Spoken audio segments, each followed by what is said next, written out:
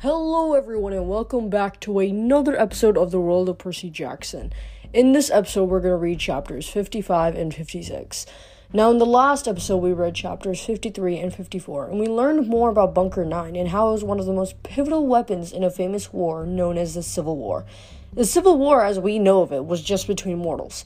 However, Chiron points out how it was more of a war with demigods and mortals instead, and was one of the most intense wars known, possibly more intense than the Titan Wars. Leading from this is where we find out about the drawing Leo received from Aeolus back then when Leo and the others were trying to escape from Aeolus, where we now find out it was actually a blueprint for a ship. Leo had designed a ship with Festus' head as the masthead, which also brings up the question of whether Leo can possibly predict the future. Minor coincidence or something deeper than we know? We also find out that Leo is promoted to cabin leader and how exactly they will build this ship and sail to the core of the Olympian gods, Greece. We'll have to find out more about this as we continue to read chapters 55 and 56. Chapter 55. Jason. Jason waited alone in cabin 1.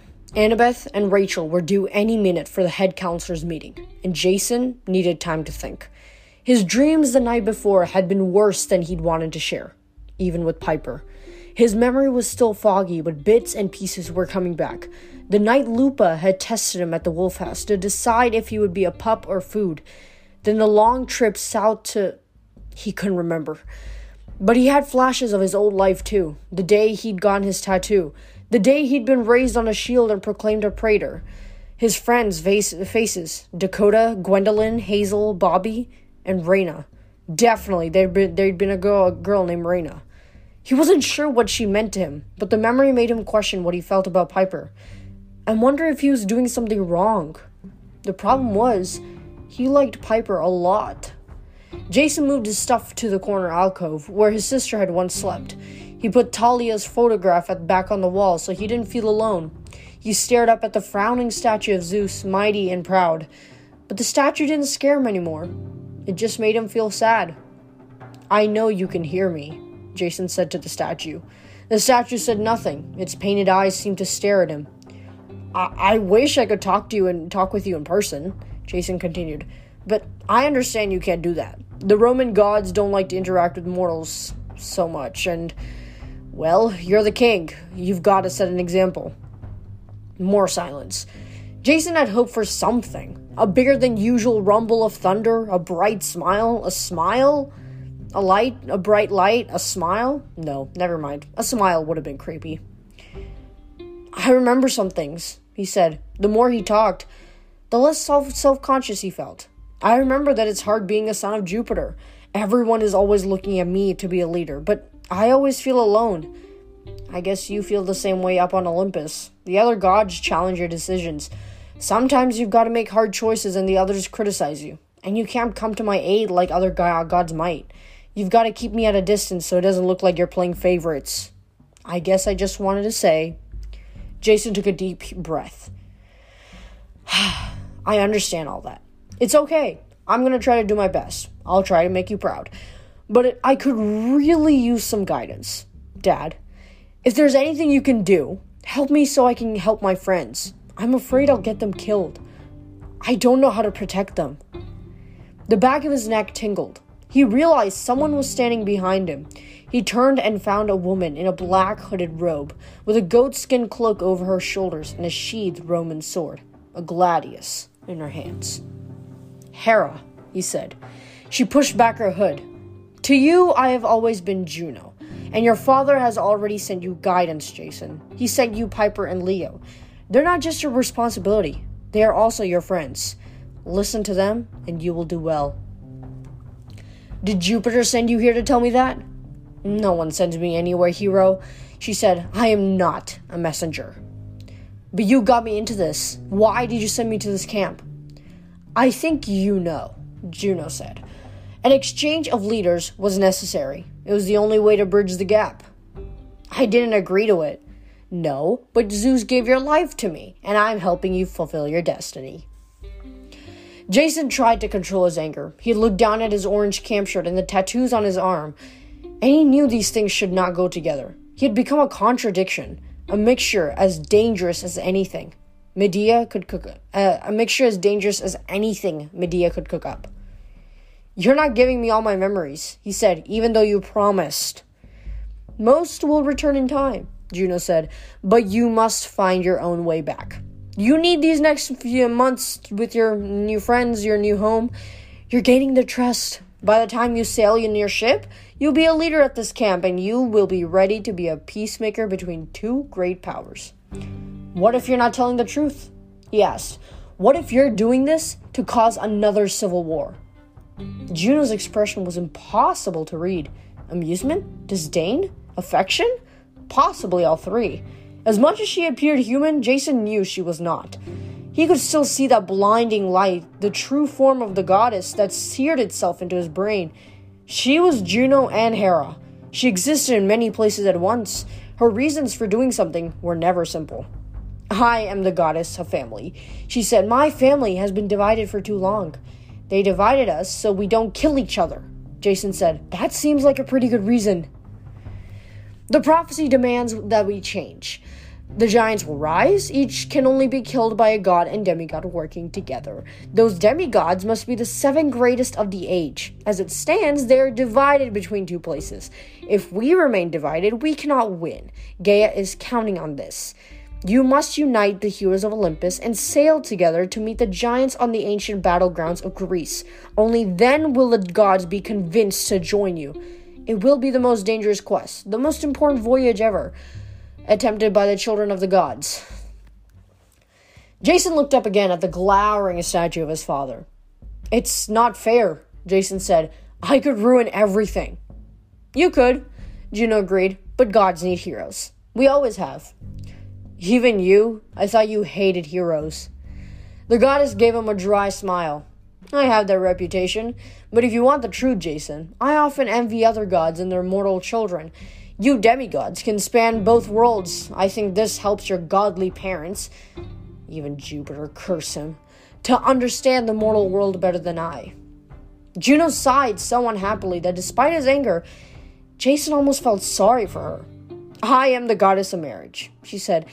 It is not in my nature to be faithless. I only have 2 godly children, Ares and Hephaestus, both of whom are disappointments. I have no mortal heroes to do my bidding, which is why I'm often so bitter toward demigods. Hercules, Aeneas, all of them. But it is also why I favored the first Jason, a pure mortal, who had no godly parent to guide him, and why I'm glad Zeus gave you to me. You will be my champion, great Jason. You will be the greatest of heroes and bring unity to the demigods, and thus to Olympus. Her words settled over him as heavy as sandbags. 2 days ago, he'd been terrified by the idea of leading demigods into a great prophecy, sailing off to battle the giants and save the world. He was still terrified, but something had changed. He no longer felt alone. He had friends now, and a home to fight for. He even had a patron goddess looking out for him, which had to count for something, even if she seemed a little untrustworthy. Jason had to stand up and accept his destiny, just as he'd done when he faced Porphyrion with his bare hands. Sure, it seemed impossible. He might die, but his friends were counting on him. And if I fail? He asked. Great victory requires great risk, she admitted. Fail, and there will be bloodshed like we've never seen. Demigods will destroy one another. The giants will overrun Olympus. Gaia will wake, and the earth will shake off everything we have built over 5 millennia. It will be the end of us all. Great. Just great. Someone pounded on the cabin doors. Juno pulled her hood back over her face. Then she handed Jason the sheathed gladius. Take this for the weapon you lost. We will speak again. Like it or not, Jason, I am your sponsor, and your link to Olympus. We need each other. The goddess vanished as the doors creaked open, and Piper walked in. Annabeth and Rachel are here, she said. Chiron has summoned the council. And that's the end of chapter 50. That was definitely quite an interesting chapter, seeing how we now have realized that Jason is kind of belongs to Hera now. It's kind of like Hera also is dependent on him, but it's the fact that Jason is more dependent on it. It's kind of like a 70-30 kind of dependency, with Jason being the 70 and Hera being the 30. Hopefully maybe Hera is able to, maybe give some of his control back, maybe even give all of the memories back to Jason, because if Jason, slowly at a time, because if Jason receives it all at once, he's probably going to receive some kind of shock. But I think when it comes to giving back the memories, I think Jason really does want all those memories back, because he does want to know where he was during that time, because, it was a valid point brought up from one of the previous chapters as to if Jason is one of the kids of the big three, then he has the largest threat than compared to any other of the gods who have children. So it's the mystery of where was he throughout this entire time when he was little, since when he disappeared to now. And where was that missing time for him? Where was he during that? Because, again, there's no way he could have survived if he wasn't in some type of camp protecting him from that. So hopefully maybe in the next few chapters, or possibly in the next book, we start getting answers about all of this, and hopefully start finding where Percy is, where we find the locations of Percy. Because it is quite odd, I think, of Jason suddenly appearing when Percy disappears. So there's a lot of theories spewing about this. We'll have to, confirm it by continuing to read. So after this break, we're going to read chapter 51, again from Jason's perspective. So see you then.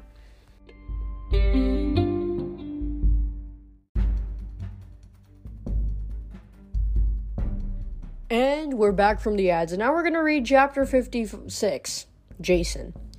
The council was nothing like Jason imagined. For one thing, it was in the big house rec room, around a ping pong table, and one of the satyrs was serving nachos and sodas. Somebody had brought Seymour the leopard head in from the living room and hung him on the wall. Every once in a while, a counselor would toss him a sausage. Jason looked around the room and tried to remember everyone's name. Thankfully, Leo and Piper were sitting next to him. It was their first meeting as senior counselors. Clarice, leader of the Ares cabin, had her boots on the table, but nobody seemed to care. Clovis from Hypno's cabin was snoring in the corner, while Butch from Iris' cabin was seeing how many pencils he could fit in Clovis's nostrils. Travis Stoll from Hermes was holding a lighter under a ping-pong ball to see if it would burn, and Will Solis from Apollo was absently wrapping and unwrapping an ace bandage around his wrist. The counselor from Hecate cabin, Louis Ellen, something or other, was playing Got Your Nose with Miranda Gardner from Demeter. Except that Lou Ellen had magically disconnected Miranda's nose, and Miranda was trying to get it back. Jason had hoped Talia would show. She'd promised after all, but she was nowhere to be seen. Chiron had told him not to worry about it. Talia often got sidetracked fighting monsters or running quests for Artemis, and she probably would arrive soon, but still, Jason worried. Rachel Dare, the Oracle, sat next to Chiron at the head of the table. She was wearing her Clarion Academy school uniform dress, which seemed a bit odd, but she smiled at Jason. Annabeth didn't look so relaxed. She wore armor over her camp clothes, with her knife at her side and her blonde hair pulled back in a ponytail. As soon as Jason walked in, she fixed him with an expectant look, as if she were trying to extract information out of him by sheer willpower. "Let's come to order," Chiron said. "Lou Ellen, please give Miranda her nose back. Travis, if you'd kindly extinguish the flaming ping pong ball. And Butch, I think 20 pencils is really too many for any human nostril. Thank you." Now, as you can see, Jason, Piper, and Leo have returned successfully. More or less. Some of you had heard parts of their story, but I will let them fill you in. Everyone looked at Jason. He cleared his throat and began the story. Piper and Leo chimed in from time to time, filling in the details he forgot. It only took a few minutes, but it seemed like longer with everyone watching him. The silence was heavy, and for so many ADHD demigods to sit still listening for that long, Jason knew the story must have sounded pretty wild. He ended with Hera's visit right before the meeting. "So Hera was here," Annabeth said, "talking to you." Jason nodded. "Look, I'm not saying I trust her." "That's smart," Annabeth said. "But she isn't making this up about another group of demigods. That's where I came from." "Romans." Clarice tossed Seymour a sausage. You expect us to believe there's another camp with demigods, but they follow the Roman forms of the gods, and we've never even heard of them. Piper sat forward. The gods have kept the two groups apart, because every time they see each other, they try to kill each other. I can respect that, Clarice said. Still, why haven't we ever run across each other on quests? Oh, yes, Chiron said sadly. You have many times. It's always a tragedy, and always the gods do their best to wipe clean the memories of those involved. The rivalry goes all the way back to the Trojan War, Clarice. The Greeks invaded Troy and burned it to the ground. The Trojan hero Aeneas escaped and eventually made his way to Italy, where he founded the race that would someday become Rome. The Romans grew more and more powerful, worshipping the same gods but under different names, and with slightly different personalities. More warlike, Jason said. More united, more about expansion, conquest, and discipline. Yuck, Travis put in. Several of the others looked equally uncomfortable, though Clarice shrugged like it sounded okay to her. Annabeth trolled her knife on the table. And the Romans hated the Greeks. They took revenge when they conquered the Greek Isles and made them part of the Roman Empire. Well, not exactly hated them, Jason said. The Romans admired Greek culture and were a little jealous. In return, the Greeks thought the Romans were barbarians, but they respected their military power. So during Roman times, demigods started to divide, either Greek or Roman. And it's been that way ever since, Annabeth guessed. But this is crazy, Chiron. Where were the Romans during the Titan War? Didn't they want to help? Chiron tugged at his beard. They did help, Annabeth. While you and Percy were leading the battle to save Manhattan, who do you think conquered Mount Othryus, the Titan's base in California? Hold on, Travis said. You said Mount Othryus just crumbled when we beat Kronos. No, Jason said. He remembered flashes of the battle, a giant in starry armor and a helm mounted with ram's horns. He remembered his army of demigods scaling Mount Tam, fighting through hordes of snake monsters. It didn't just fall. We destroyed their palace. I defeated the Titan Krios myself. Annabeth's eyes were as stormy as a Ventus. Jason could almost see her thoughts moving, putting the pieces together. The Bay Area. We demigods were told to stay away from it because Mount Othryus was there. But that wasn't the only reason, was it? The Roman camp. It's gotta be somewhere near San Francisco. I bet it was put there to keep watch on the Titan's territory. Where is it? Chiron shifted in his wheelchair. I cannot say. Honestly, even I have never been trusted with that information. My counterpart, Lupa, is not exactly the sharing type. Jason's memory, too, has been burned away. The camp's heavily veiled with magic, Jason said, and heavily guarded. We could search for years and never find it. Rachel Dare laced her fingers. Of all the people in the room, only she didn't seem nervous about the conversation. But you'll try, won't you? You'll build Leo's boat, the Argo II, and before you make it to Greece, you'll sail for the Roman camp. You'll need their help to confront the giants. Bad plan, Clarice warned. If those Romans see a warship coming, they'll assume we're attacking. You're probably right, Jason agreed, but we have to try. I was sent here to learn about Camp Half-Blood, to try and convince you the two camps don't have to be enemies. A peace offering. Rachel said. Because Hera is convinced we need both camps to win the war with the giants, 7 heroes of Olympus, some Greek, some Roman. Annabeth nodded. Your great prophecy. What's the last line? And foes bear arms to the doors of death. Gaia has opened the doors of death, Annabeth said. She's letting out the worst villains of the underworld to fight us. Medea, Midas, there'll be more, I'm sure. Maybe the line means that the Roman and Greek demigods will unite and find the doors and close them. Or it could mean they fight each other at the doors of death, Clarice pointed out. It doesn't say we'll cooperate. There was silence as the campers let that happy thought sink in. I'm going, Annabeth said. Jason, when you get this ship built, let me go with you. I was hoping you'd offer, Jason said. You of all people, we'll need you. Wait, Leo frowned. I mean, that's cool with me and all, but why Annabeth of all people? Annabeth and Jason studied one another, and Jason knew she had put it together. She saw the dangerous truth. Harris said my coming here was an exchange of leaders, Jason said. A way for the two camps to learn of each other's existence. Yeah, Leo said. So?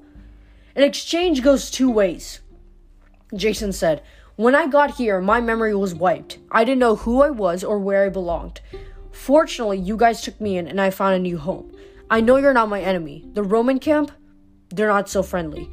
You prove your worth quickly, or you don't survive. They may not be so nice to him, and if they learn where he comes from, he's going to be in serious trouble.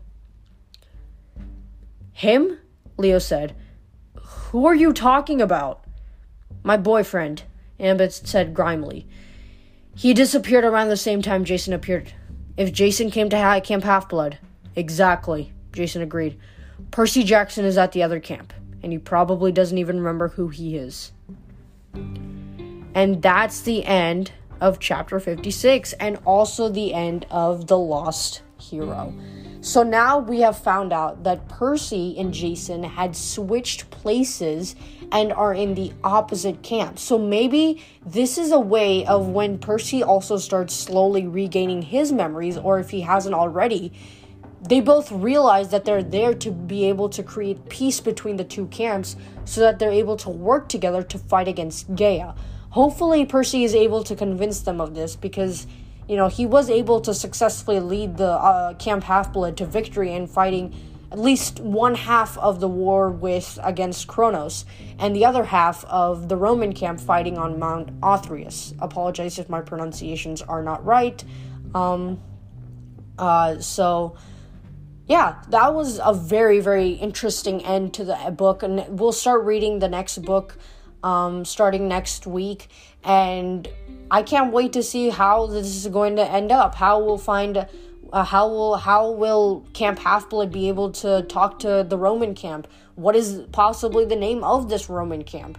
And who is the head of this Roman camp? If we have Chiron and technically as the temporary head of Camp Half-Blood, then who's running the means there? So we have all these questions pending with this ending, and I think this is a very, very amazing ending to the first book of our second series.